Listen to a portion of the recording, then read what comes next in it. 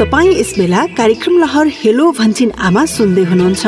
कार्यक्रम हेलो भन्छिनामा नेपाल सरकार स्वास्थ्य तथा जनसङ्ख्या मन्त्रालय, राष्ट्रिय स्वास्थ्य शिक्षा सूचना तथा सञ्चार केन्द्रसँगको सहकार्यमा USAID को आर्थिक सहयोगमा सञ्चालित सुआहारा कार्यक्रमका लागि डिजिटल ब्रोडकास्ट इनिसिएटिभ इक्वल एक्सेसद्वारा उत्पादन गरिएको हो।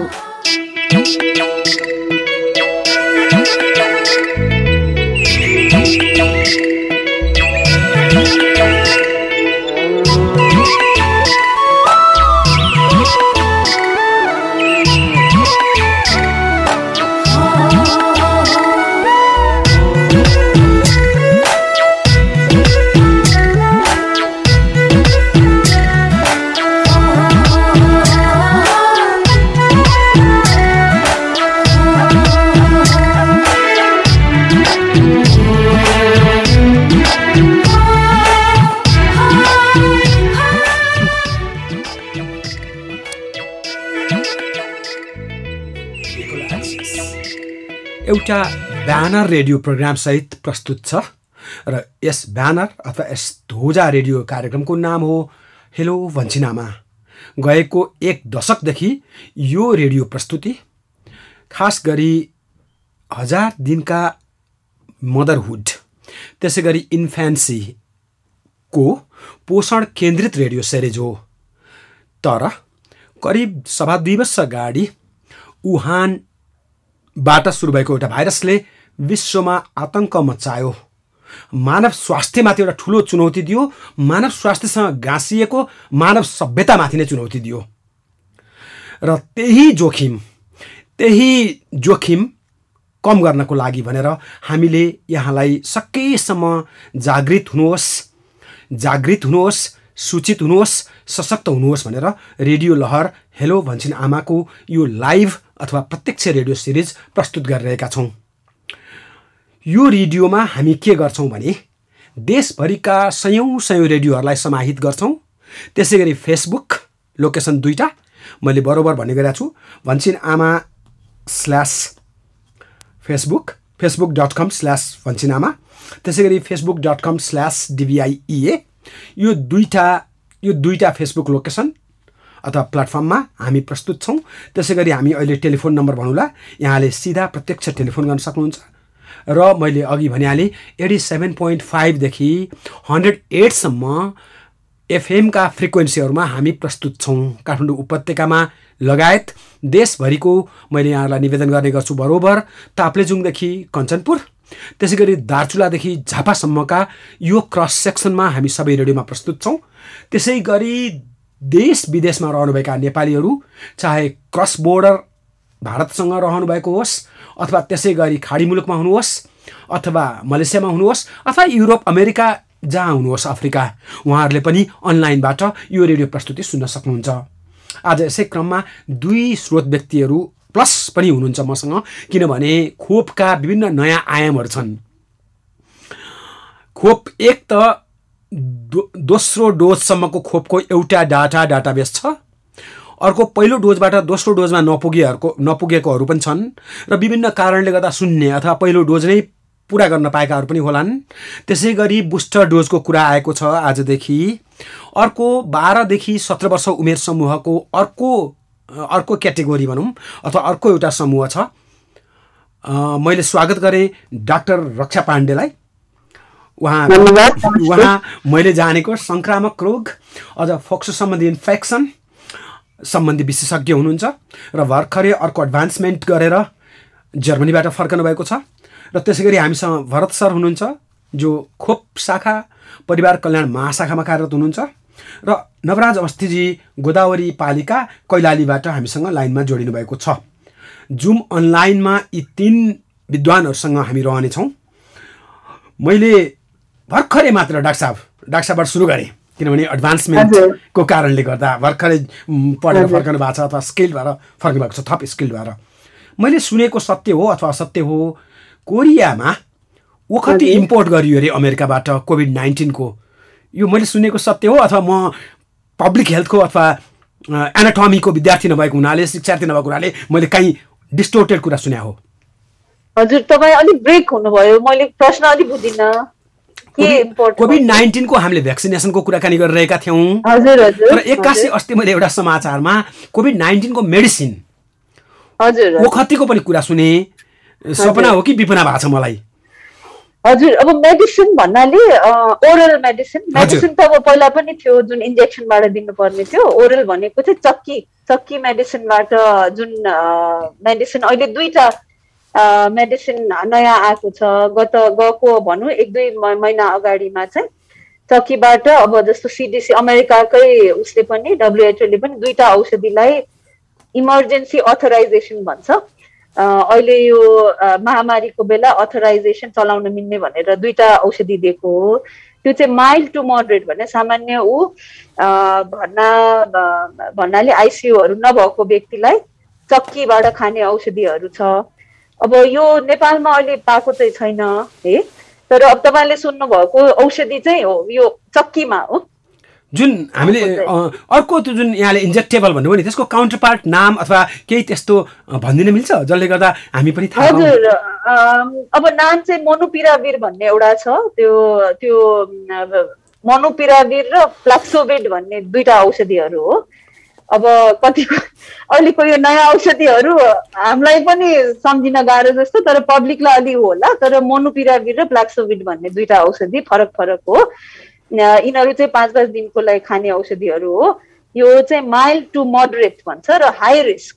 माइल्ड अब धेरैजनाले सुन्नु भएको छ माइल्ड, धेरैलाई माइल्डमै निको हुन्छ भनेर, तर जसलाई चाहिँ बढ्ने डर छ, जस्तो आफ्नो रोगसँग लड्ने क्षमता कम भएको, अलि बुढाबुढी पेसेन्टहरू, क्यान्सरको इम्युनिटी घटाउने औषधिहरू पाउनु भएको मान्छेहरूमा अलिकति कोभिड लाग्यो भने माइल्ड बढेर कडा हुने चान्स बढी भएकोमा WHO ले यो अथराइज गरेको छ, दिन मिल्छ भनेर भनेको छ यो औषधि।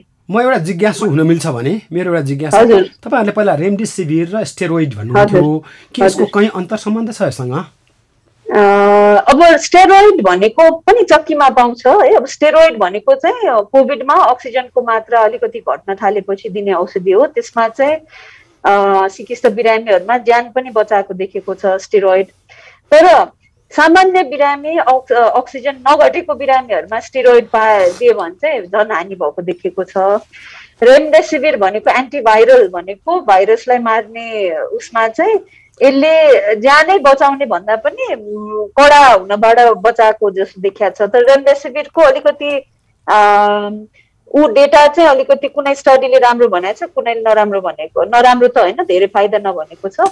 तर हाम्रो आफ्नो भनौँ न यो 5-6 हजार बिरामीको हाम्रो आफ्नो उसमा एक्सपिरियन्समा यसले फाइदै गरेको देखिया छ।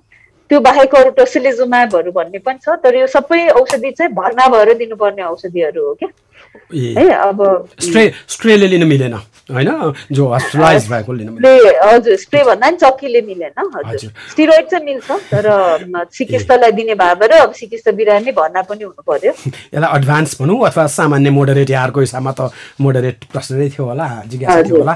मैले एउटा नेपाली कविजीको नाम भन्न सकिनँ अथवा लोक कविता हो, कर्म नै छ महाशक्ति, विद्या नै छ सुपूजना, अर्थात् वर्क इज पावर,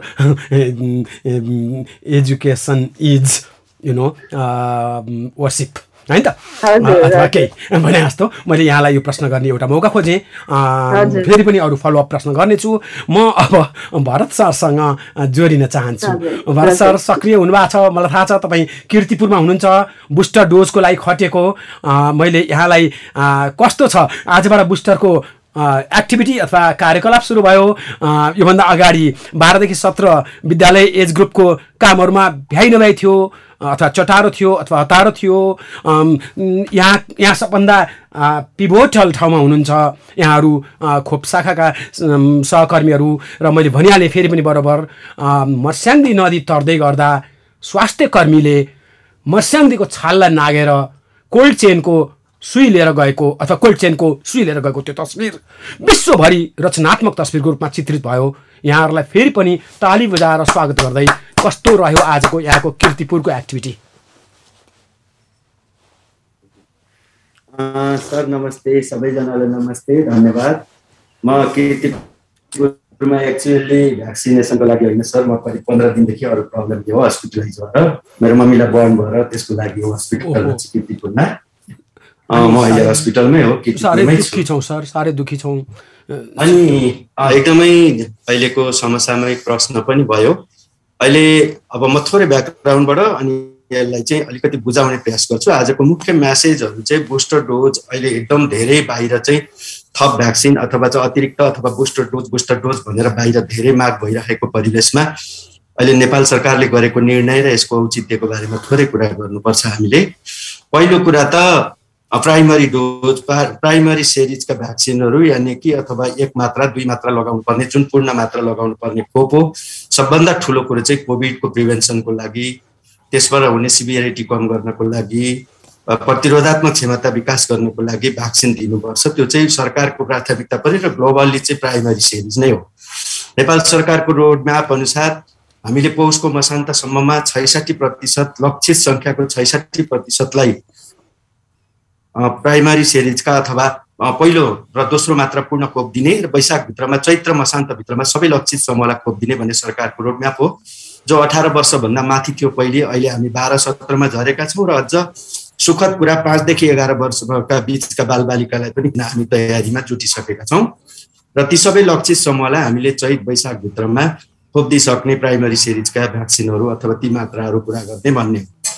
र ग्लोबल्ली केही देशहरूले चाहिँ समयमै भ्याक्सिन प्राप्त गरे, उत्पादन गरे, सबैलाई दिइसके, त्यसपछि थप मात्रा अथवा बुस्टर भनौँ जे भनौँ, बुस्टर र थप मात्रा बहुत फरक मात्रा हो। तथापि जे बुझौँ, प्रयोग गर्न थालिसकेपछि यसको केही अध्ययन अनुसन्धानले WHO को रिकमेन्डेसन भन्ने चाहिँ के हो भने प्राइमरी सिरिजका भ्याक्सिनहरूलाई प्राथमिकतामा राखेर अहिले उच्च जोखिम रहेका वर्गहरूलाई, विशेष गरी 60 वर्षभन्दा माथिका मान्छेहरूलाई, त्यसमा पनि भेरोसिल भ्याक्सिनको लागि चाहिँ अथेन्टिक रिकमेन्डेसन हो। भेरोसिल भ्याक्सिन लगाएको 3 महिनापछि 60 वर्षभन्दा माथिका वृद्धहरूलाई चाहिँ भेरोसिलको थप मात्रा दिनुपर्छ भन्ने रिकमेन्डेसन हो। सँगसँगै कोमोर्बिड भन्छौँ हामी, दीर्घ रोगीहरू जो चाहिँ प्रतिरोधात्मक क्षमता कम भएको हुन्छ, जस्तै क्यान्सरका रोगी, अङ्गहरू प्रत्यारोपण गरेका व्यक्ति, HIV एड्स अथवा इम्युनोसप्रेसन थेरापीमा रहेका मान्छेहरू जस्तालाई चाहिँ जुनसुकै खोप लगाएको भए पनि त्यही खोपको चाहिँ थप मात्रा दिने भन्ने रिकमेन्डेसन थियो र हामीले पौषको 19 गते नै त्यसलाई चाहिँ दिने भनेर सुरु गर्ने कुरा गरिरहेको थियौँ। यही बिचमा चाहिँ फेरि अन्य देशको पनि सिकाइ र हाम्रो देशको सरकारको पनि सहमति के भयो भने अब चाहिँ हामी बुस्टर डोजमै जाउँ न त भन्ने निर्णय भइसकिसकेपछि अब नेपालमा पनि बुस्टर डोज दिने खोपको भन्ने निर्णय भयो। अब निर्णय भयो, हामी सबैले बुझ्नुपर्ने कुरा चाहिँ के छ भन्दा करिब अब 2 करोड मान्छेलाई हामीले पहिलो मात्रा लगाइसक्यौँ। अब ती 2 करोड मान्छेलाई बुस्टर डोज दिनुपर्छ। बुस्टर डोज दिने केही आधारहरू हुन्छन्, भ्याक्सिनहरूको आधारमा पनि हुन्छ, केही उच्च जोखिम वर्गको आधारमा नि हुन्छ। त्योभन्दा नि ठुलो कुरा चाहिँ हामीमा अब 2 करोड भ्याक्सिन दिनलाई हामीलाई 14 महिना लाग्यो, 13 महिना लाग्यो भने अब बुस्टर डोज दिन पनि हामीलाई समय लाग्छ। अर्को कुरो भ्याक्सिन प्राप्त गर्न सक्नुपर्छ। अनि अर्को 2 करोड जनसङ्ख्यालाई खोप दिनु भनेको त्यति सजिलो कुरा होइन, धेरै ठुलो मास हो 2 करोड भनेको। 1 वर्षमा हामीले जम्मा हाम्रा बालबालिका 5 लाखलाई खोप लगाउँछौँ वर्षभरिमा भने हामीले 2 करोडलाई खोप दिन्छ। त्यसो भइसकेपछि विश्व स्वास्थ्य सङ्गठनको पनि रिकमेन्डेसन, अरू देशको पनि सिकाइबाट हाम्रो देशको सरकारले के निर्णय गर्यो भन्दा भ्याक्सिनको उपलब्धतालाई एकदम उच्च प्राथमिकतामा राख्दै उच्च जोखिम वर्गहरूलाई प्राथमिकता निर्धारण गरेर बुस्टर खोप दिँदै जाने भन्ने निर्णय हो। त्यसो भए झट्टै अहिलेको निर्णय के हो भन्दा त्यो उच्च जोखिम भनेको को हो त भन्दा ग्लोबल्ली हेर्दा छिमेकी देश भारतले गरेको पनि र अरू देशले नि गरेको हेर्दा सबैभन्दा कोभिडको उच्च जोखिममा अब भ्याक्सिनेसन पछि पनि फ्रन्टलाइनर हेल्थ वर्करहरू अथवा फ्रन्टलाइनर वर्करहरू, सोसियल वर्करहरू हो। अर्को कोमोर्बिड हो र अर्को 60 वर्षभन्दा माथिका नागरिक नै हो भनिसकेपछि नेपाल सरकारले त्यसलाई जस्ताको तस्तै एक्सेप्ट गरेर आजदेखि सञ्चालन गर्ने भनेको बुस्टर डोज चाहिँ 60 वर्षभन्दा माथिका सबै नागरिक जसले जुनसुकै खोप लगाएर 6 महिना कटेको छ भने उसलाई थप 1 मात्रा बुस्टर डोज दिने। तोकिएका 5 वटा विश्व स्वास्थ्य सङ्गठनले तोकेका 5 वटा दीर्घ रोगी भन्छौँ हामी, उहाँहरूलाई जुन खोप लिएको छ त्यही खोपको अर्को मात्रा दिने।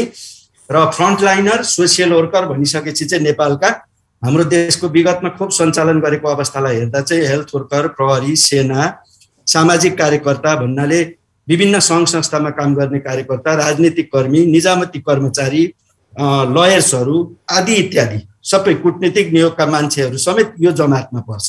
ठुलो सङ्ख्या छ। यसरी हेर्दा हामीले चाहिँ करिब 35 लाखभन्दा धेरैलाई चाहिँ यो पटकमा चाहिँ बुस्टर डोज दिनुपर्ने हुन्छ। अब यो निर्णय गर्नुको पछाडि पहिलो कुरा चाहिँ विश्व स्वास्थ्य सङ्गठनले रिकमेन्ड गरेको मापदण्ड पनि हो, कोभिडको सुरक्षाको लागि सबैभन्दा पहिलो प्रायोरिटी ग्रुप पनि हो, र तेस्रो कुरा हामीसँग उपलब्ध भ्याक्सिनको परिमाणले पनि यसलाई निर्धारण गर्छ। एकैचोटि सबैलाई दिने भन्यौँ भने हामीसँग खोप नहुन सक्छ।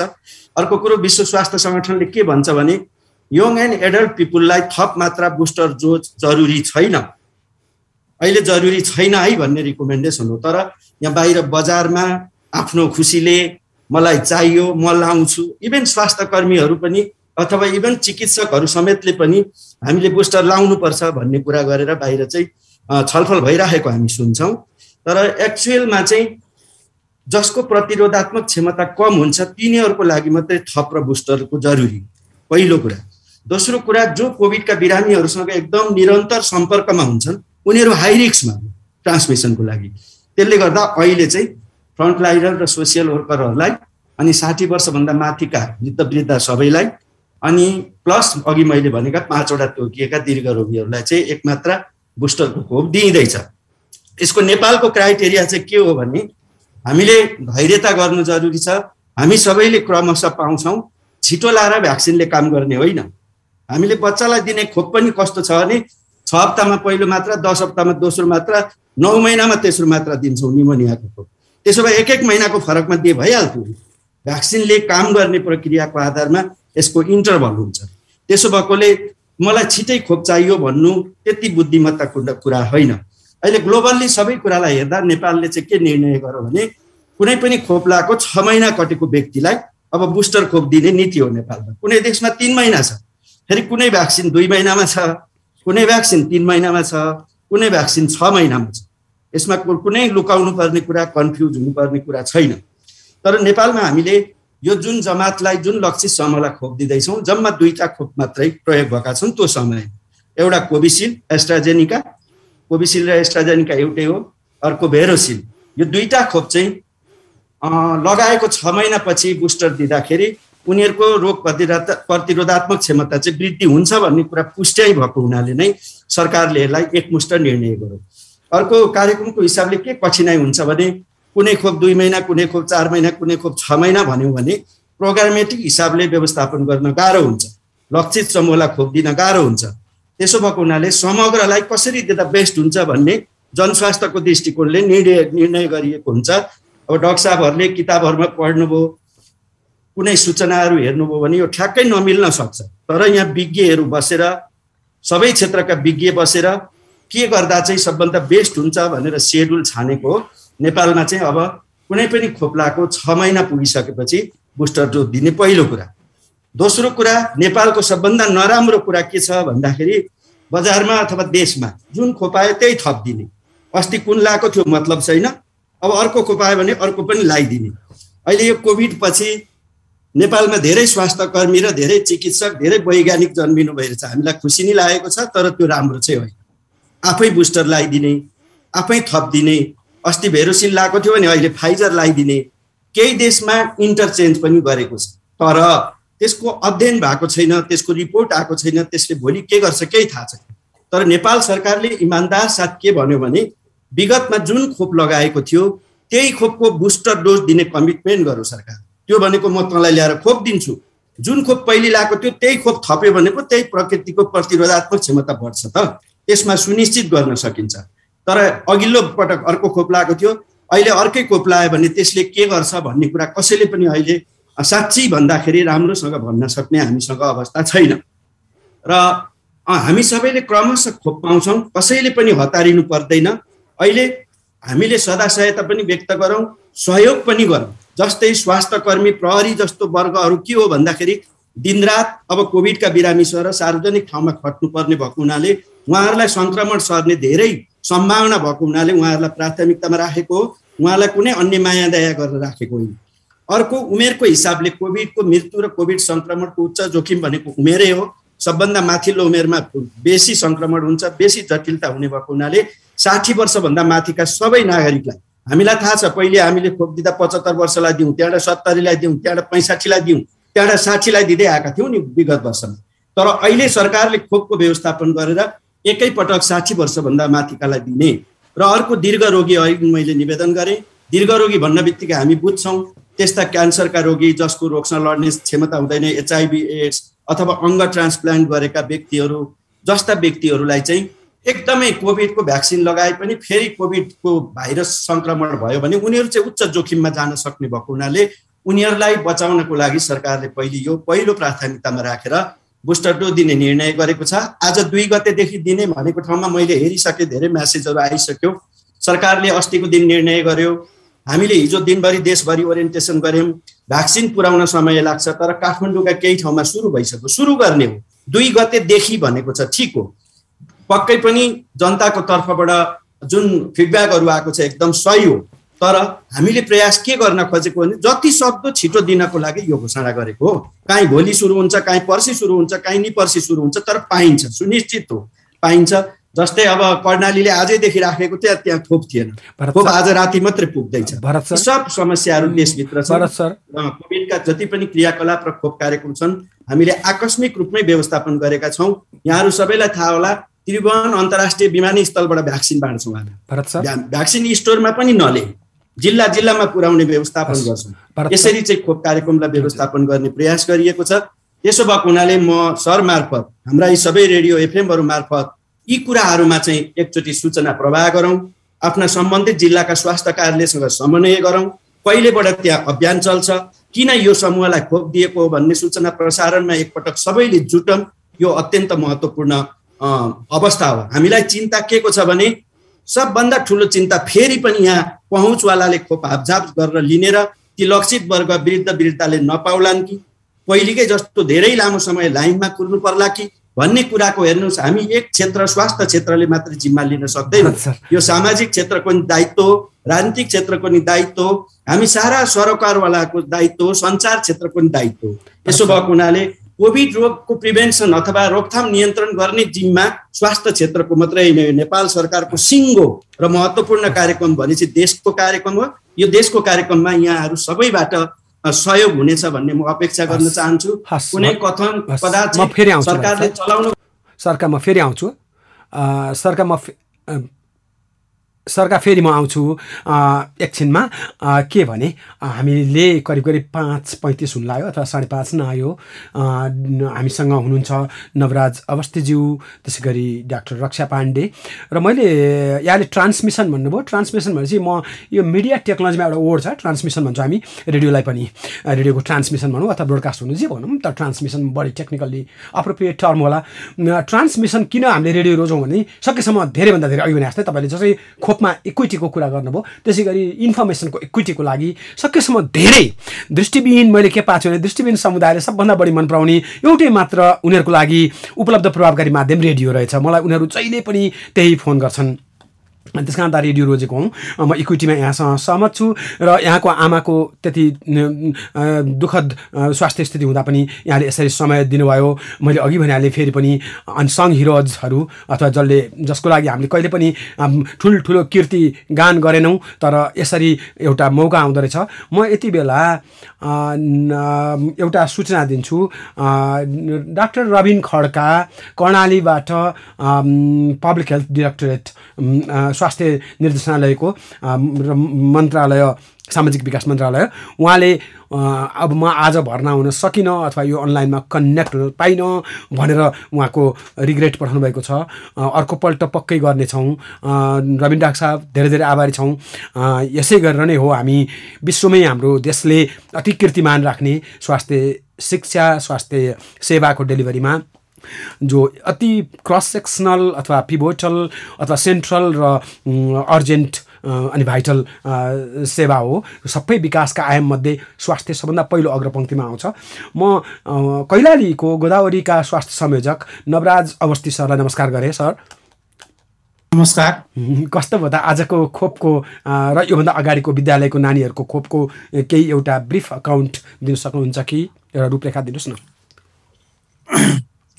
म नवराज अवस्थी, जनसेवा अधिकृत, गोदावरी नगरपालिका कैलालीको स्वास्थ्य संयोजक। हाम्रो यहाँ चाहिँ यो बालबालिकाहरूलाई 12 देखि 17 वर्षका नानीहरूलाई खोप लगाउने कार्यक्रम अहिलेसम्म हाम्रो कैलाली जिल्लामा चाहिँ सुरु भएको छैन। नेपाल सरकारले चाहिँ कैलाली र डडेलधुरा जिल्लालाई फाइजरको खोप दिने भन्ने एउटा निर्णय गरेको थियो। तर चाहिँ अहिलेसम्म हामीले त्यो हाम्रो जिल्लामा त्यो सुरुवात भइसकेको छैन। यद्यपि हामीले चाहिँ भेरोसेल लगायत एस्ट्रोजेनिकाको खोपहरू पहिलो डोज र सेकेन्ड डोजलाई चाहिँ हामीले निरन्तर लगाइराखेकै छौँ। ती खोपहरू हामीले मसिरको महिना र पुसको महिनामा इभन 24 गतेसम्म हामीले चाहिँ लगातार प्रत्येक दिन हाम्रो स्वास्थ्य जहाँ जहाँ हामीले खोप केन्द्र तोकेका थियौँ त्यो खोप केन्द्रबाट हामीले त्यो दिइराखेका छौँ। र हाम्रो नगरपालिकामा हामीले खोपको पूर्ण मात्रा गर्नेको हाम्रो नगरपालिकामा सङ्ख्या भनेको 67% छ। त्यस्तै खोपको पहिलो मात्रा पुरा गरेको चाहिँ 72%ले चाहिँ पहिलो मात्रा चाहिँ पुरा गरेको छ। र अब यो अहिले आजभोलि यो सञ्चार माध्यमबाट विभिन्न माध्यमबाट बुस्टर डोजलाई चाहिँ बढी चाहिँ हाइलाइट भएको हुनाले र बुस्टर डोजलाई चाहिँ नेपाल सरकारले आजदेखि सुरु गर्ने भनेर भनिसकेको अवस्था हो। तर अब त्यो खोपहरू हाम्रो जिल्लामा अहिलेसम्म आइ नसकेको अवस्था छ र हामीले त्यो बुस्टर डोजलाई आजदेखि चाहिँ सुरुवात चाहिँ गर्न सकेनौँ। केही दिनपछि हामी त्यसको सुरुवात गर्ने चाहिँ प्लानमा छौँ। र हामीले जिल्ला स्वास्थ्य कार्यालय कैलालीबाट पाएको जानकारी अनुसार 3-4 दिनमा त्यो खोप हाम्रो जिल्लामा प्राप्त हुन्छ। त्यसपछि हामी त्यो सुरुवात गर्नेछौँ।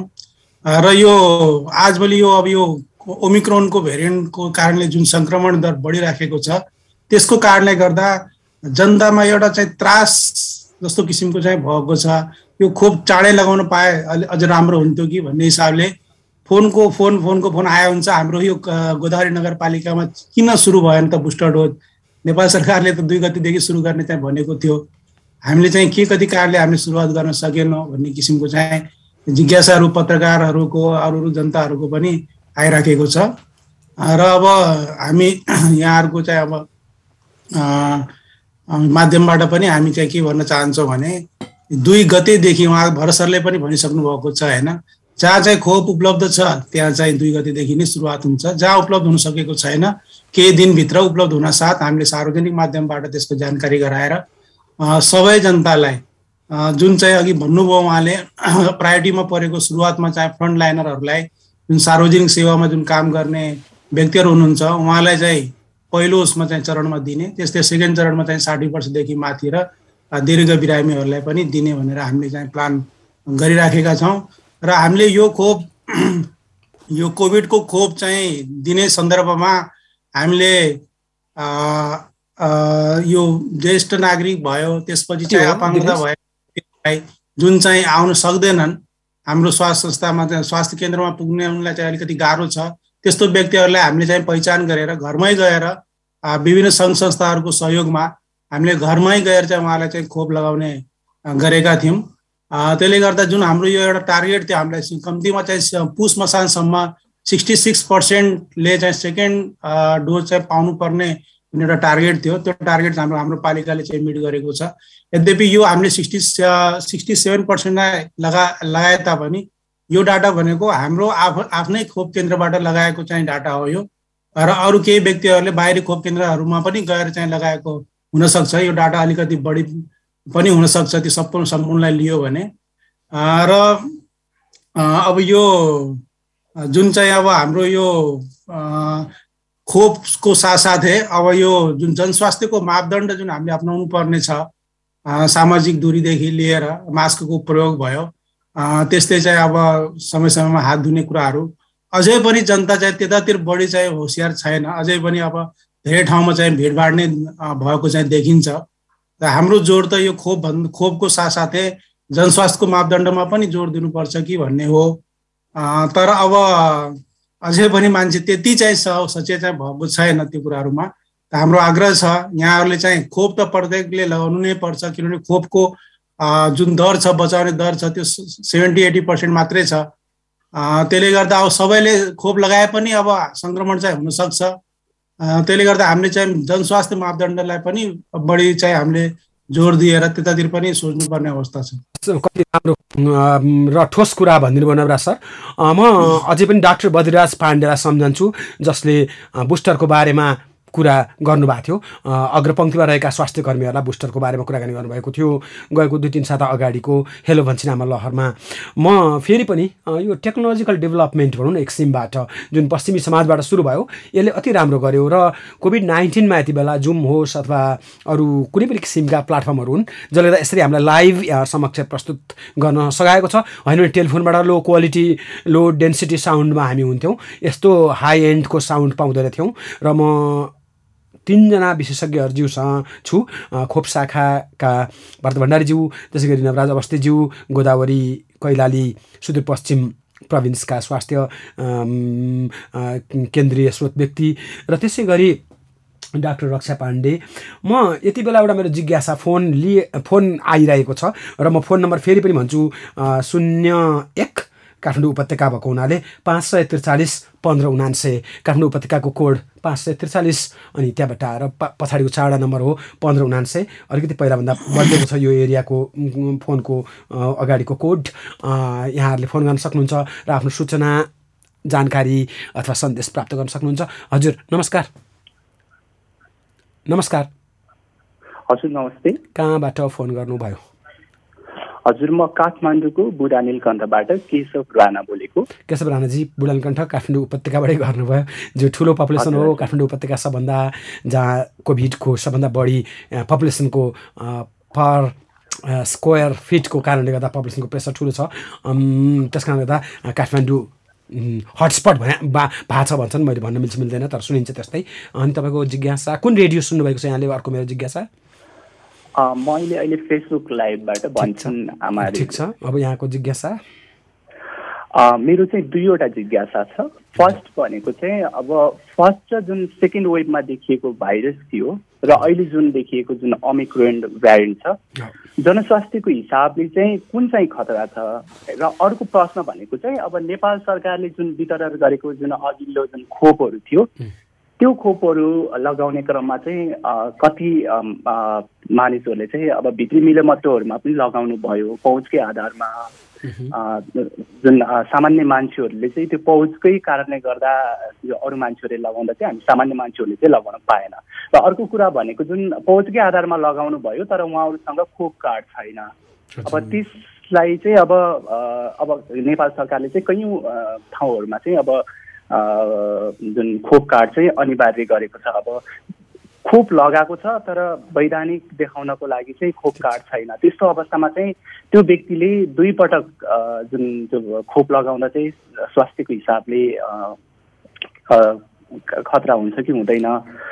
र अब उहाँहरूले चाहिँ अब लगाउनु त भयो तर खोप कार्ड चाहिँ पाउनुहुन्छ कि पाउनु हुँदैन? यो चाहिँ मेरो जिज्ञासा हो। यहाँको प्रश्न लामो छ पक्कै पनि, र म प्राथमिक सूचना दिन सक्ने मान्छे होइन, मेरो ज्ञान त्यस्तो छैन। तर यहाँले सुन्नुभएको छ भने ओमिक्रोन पहिलाको अब delta gamma beta alpha kappa जे भनौँ त्यसको दाजुमा यसको इन्फेक्सन चाहिँ त्यस्तो जति त्यसको दाजुमा यो त्यति, तर पनि हिजो मैले सुन्दै थिएँ 4 जनाको मृत्युको खबर मैले हिजो चाहिँ देखेको हो। जाँदा अब ओमिक्रोन नै हो भनेर मान्यो भने। र अस्ति तपाईँले डाक्टर रक्षालाई सुन्नुभएको छ भने उहाँले एउटा जिन केही शब्द भन्नुभएको थियो जसबाट कुन भाइरस के हो भन्ने कुराको पत्ता लाग्छ, त्यो बारेमा अहिले पछि भ्याइयो भने हामी कुराकानी गरौँला। र अर्को कुरा जुन यहाँले भन्नुभयो खोपको परिचय पत्रको बारेमा, हिजो 5 लाख नागरिकता नभएकाहरूले पनि आफ्नो माग प्रस्तुत गरेको हामीले सुनेकै हो। त्यस कारणले गर्दा यो कुरामा यो अघि भरत सरले भनिहाल्नु भयो खोपमा इक्विटी भन्ने कुरा अघि उहाँले भन्नुभएको थियो, समता अथवा समानता, त्यो कुरामा आउँछ होला, एकछिनपछि गरौँला। ठिक छ किशोरजी, फोन गर्नुभयो, मलाई लाग्छ केही न केही उत्तरहरू आइसकेका उत्तरहरू हो, तर पनि फेरि पनि तपाईँको सँगालेर म भरत सरलाई एकपल्ट एकछिनपछि भन्नेछु। मलाई अर्को एउटा लागेको जिज्ञासा, डाक्टर रक्षा यहाँ अति व्यस्त हुनुहुन्छ, हस्पिटलको ड्युटीमा हुनुहुन्छ र अहिलेको अब तपाईँले अघि भनेको स्पाइक अथवा चाहिँ फेजहरू चाहिँ 1, 2, 3 कति हो होइन त्यो डाक्टर साहबहरूले निर्कल गर्नु होला। मैले डाक्टर रक्षासँग एउटा प्रश्न चाहिँ यो खोपको ठुलो मूल्य हाम्रो खर्च भएको होला खरिदमा। यो खोपको मूल्य चाहिँ कति पर्छ होला डाक्टर साहब? एउटा हामीले त्यो सूचना पायौँ भने हामी जे पनि कर तिर्ने नागरिकहरूको लागि पनि एउटा महत्त्वपूर्ण सूचना हो कि यो खोपको मूल्य चाहिँ कति जति पर्दो होला? विभिन्न भेराइटिजको खोप छ, विभिन्न मात्राको खोप छ, विभिन्न मेकको खोप छ। मलाई त्यो चाहिँ केही दिनदेखि डाक्टर साहबसँग सोधुला भने जस्तो लागेको। हजुर, अब त्यो त हेर्नुहोस् न, मैले किन्ने विदेशमा हुँदा पनि यतिकै किन्न पाइँदैन यो खोप होइन, यो प्राइभेटली किन्न पाइँदैन।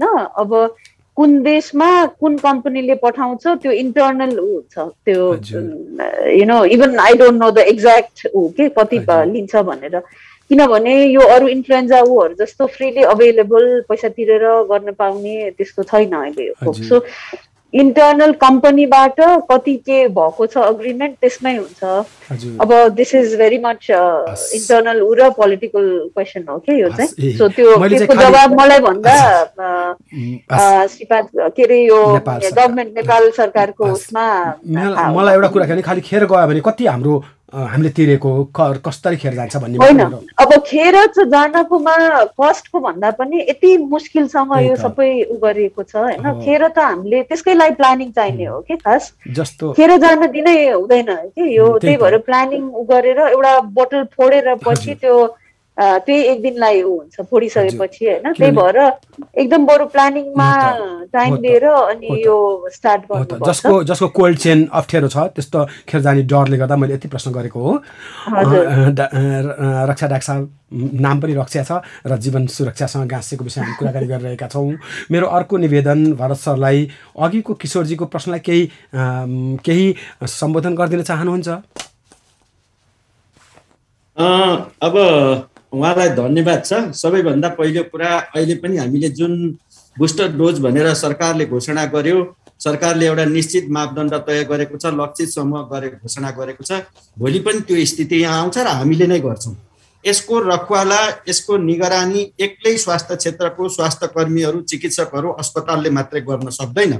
आम तपाईँहरू जस्ता नागरिक, तपाईँहरू जस्ता सामाजिक कार्यकर्ताले यो गरिदिनुपर्छ र नियन्त्रण गर्नुपर्छ।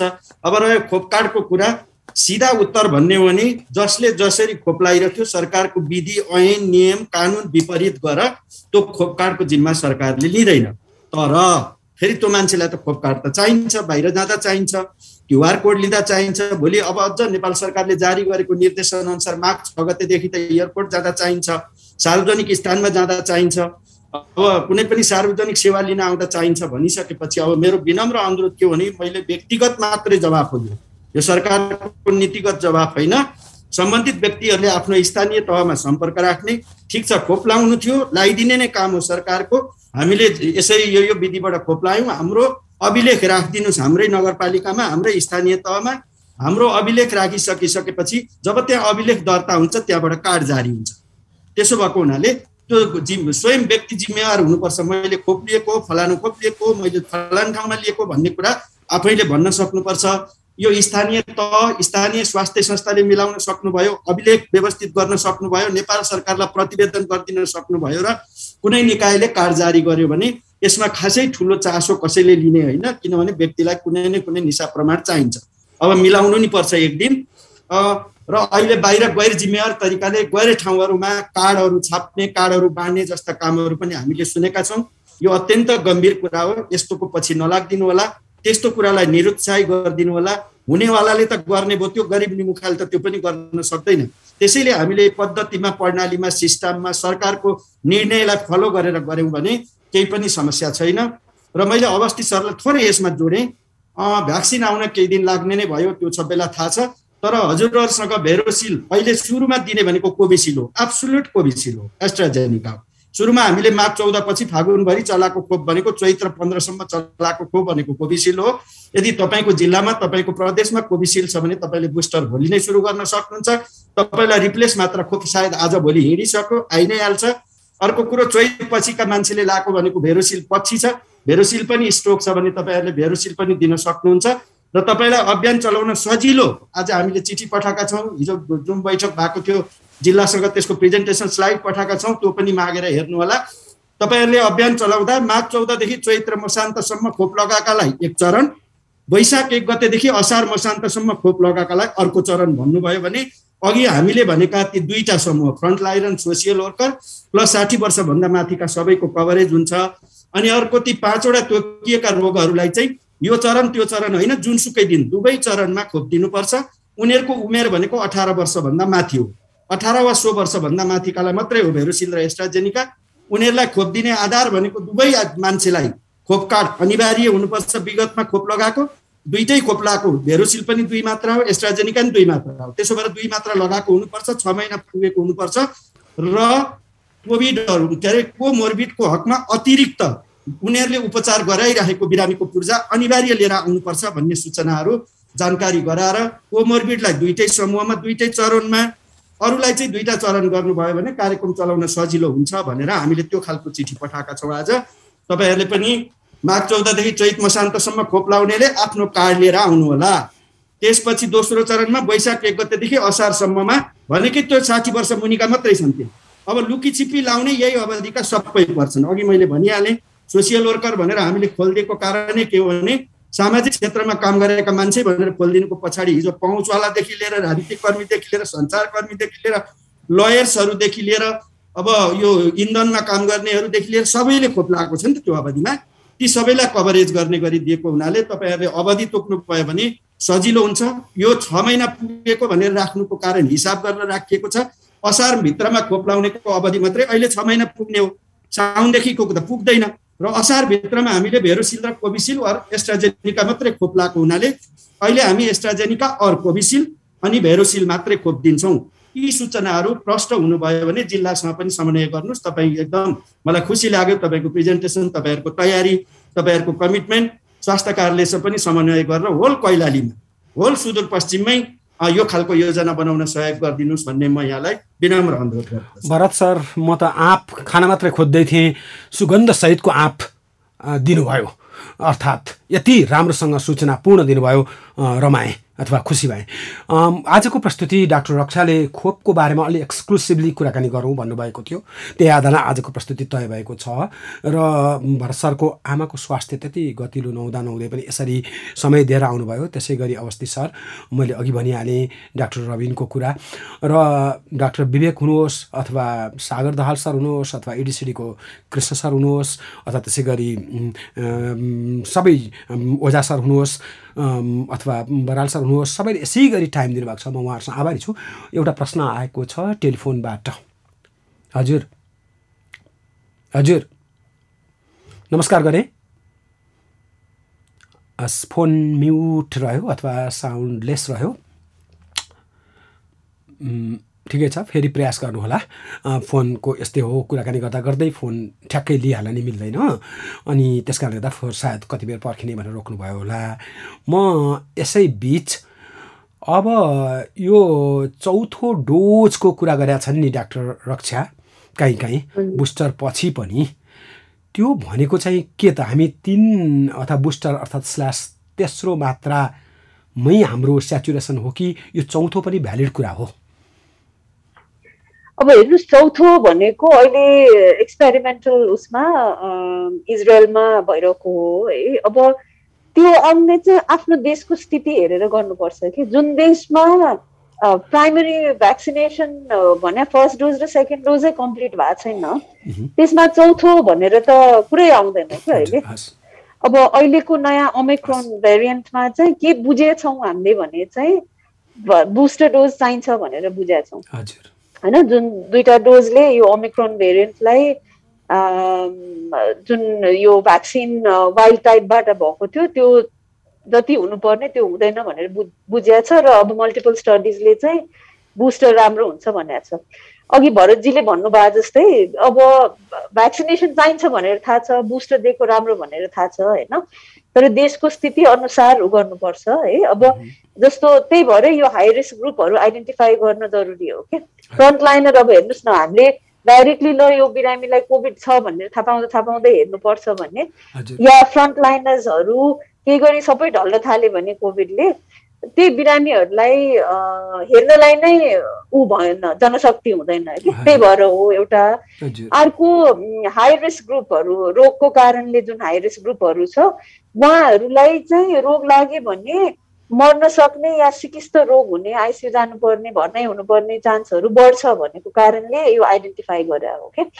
अब मेरो इट्स गुड टु नो होइन 4th डोजमा के हुन्छ भनेर, तर आई थिङ्क हाम्रो कन्टेक्स्टमा यो अहिले वर्ल्डकै कन्टेक्स्टमा पनि यो अहिले वी डोन्ट नो, हामीलाई थाहा छैन कतिको के हुन्छ भनेर होइन, तर हाम्रो कन्टेक्स्टमा चाहिँ अहिले भटाभट 2 डोज सिद्धाउने हो अनि आइडेन्टिफाई गरेर हाई रिस्क यो फ्रन्टलाइनर्सहरूलाई बुस्टर दिने हो। हाम्रो त्यसमा फोकस गर्नुपर्छ कि। अनि त्यो भएपछि मात्र त्यति बेलासम्म हामीलाई पनि थाहा होला के हुन्छ डोज 4th डोजको भनेर। सो अहिले आई डोन्ट थिङ्क हाम्रो कन्टेक्स्टमा त्यो त्यति जरुरी छ अहिले। अब अहिले जुन विभिन्न संस्थाहरूले बन्द गर्ने अथवा त्यो पनि सुनिन्छ र विभिन्न विद्यालयहरू त 15 गतेसम्म बन्द भनिएकै छ, यो क्रममा र 25 जनासम्म बैठकमा र 50 जनासम्म सायद यो डिनर अथवा लन्च प्लेसरमा अथवा कहीँ यस्तो पार्टी गर्ने प्लेसहरूमा ठाउँमा भनिएको छ। यो के यसको ग्राफ तपाईँले केही फोर्सी गरिदिनुहुन्छ जसले गर्दा यो फेरि पहिला जस्तो गरेर कहिले स्टेडी हुन्छ अथवा कहिले प्लाट्यु हुन्छ अनि कहिले डिक्लाइन गर्छ भन्ने कुरा केही त्यस्तो फोर्सी गर्न सक्नुहुन्छ? अब यस्तो हो कि 25 जना भेट्यो भने भाइरसले नछुने, 50 जना बाहिर भेट्यो भने भाइरसले नछुने होइन यो है। यो सबै आर्बिट्रेरी भनेको यो एक किसिमको स्वेच्छाले गर्ने कुरा हैन। अब सोशल लाइफ र यो उसमा कसरी गर्न सकिन्छ भन्ने किसिमले मात्रै गरेको हो यो हैन। यसमा कुनै साइन्टिफिक बेसिस हो भनेर गरेको होइन, एउटा रेजोनेन्स खोज्या हो। हजुर, सो ब्यालेन्स खोजेर गरेको हो। अब बढिरहेको बेला होइन, महामारी फैलिरहेको बेला अब जताततै कोभिड छ भने के गरेको राम्रो हो भन्न त त्यसमा धेरै बुद्धि नै चाहिँदैन जस्तो लाग्छ मलाई होइन। त्यो त्यसमा चाहिँ खास जति सक्यो जरुरी कुरालाई मात्रै बाहिर गएको, जरुरी कुरालाई मात्रै भेटेको, तर आफ्नो दायित्व मास्क लाउने, दूरी मेन्टेन गर्ने, हात धुने, यिनीहरू सबै गरेर चाहिने कुरालाई मात्रै बाहिर निस्कनु। यो महामारी घट्यो भने निस्किन टाइम जति भने पनि छ पछिलाई। भरत सर, अर्कोपल्ट फेरि पनि हामी कुराकानी गरौँला तपाईँको प्रदेशहरूमध्ये कहाँ अलि कम छ अथवा कहाँ बढी उत्साहजनक हाम्रो खोपको अवस्था छ। म यसैबिच केही सन्देश छ हामीसँग समय धेरै कम बाँकी छ, 2-2.5 मिनट होला। रेडियोहरूको आफ्नो प्रवर्धनात्मक सन्देश होला, फिलरहरू होला र 6 बजी त उनीहरू समाचारको लागि तल्लीन हुन्छन्। म अझै निवेदन गर्छु यदि कोही टेलिभिजनहरूलाई पनि यो कार्यक्रम फेसबुकबाट प्लगइन गर्न मन छ भने यहाँहरूले प्लगइन गर्न सक्नुहुन्छ, जसले गर्दा इमेज सहित यहाँले यो कार्यक्रमलाई प्रस्तुत गर्न सक्नुहुन्छ। मैले फेसबुकको आइडीहरू अथवा लोकेसनहरू भनिहालेँ, facebook.com/dbiea अथवा facebook.com/Bhanchhinaama। यसरी आजको प्रस्तुति टुङ्गाउने अनुमति माग्छु म। सहकर्मीहरू मनोजजी, दिनेशजी, गोविन्दजी, अनुजी, पवनजी, अचलाजी लाई धेरै आभार प्रस्तुत गर्दै मैले यहाँसँग बिदा मागेँ। अर्कोपल्ट फेरि आइतबार 5:10 पछि भेटौँला। नमस्ते।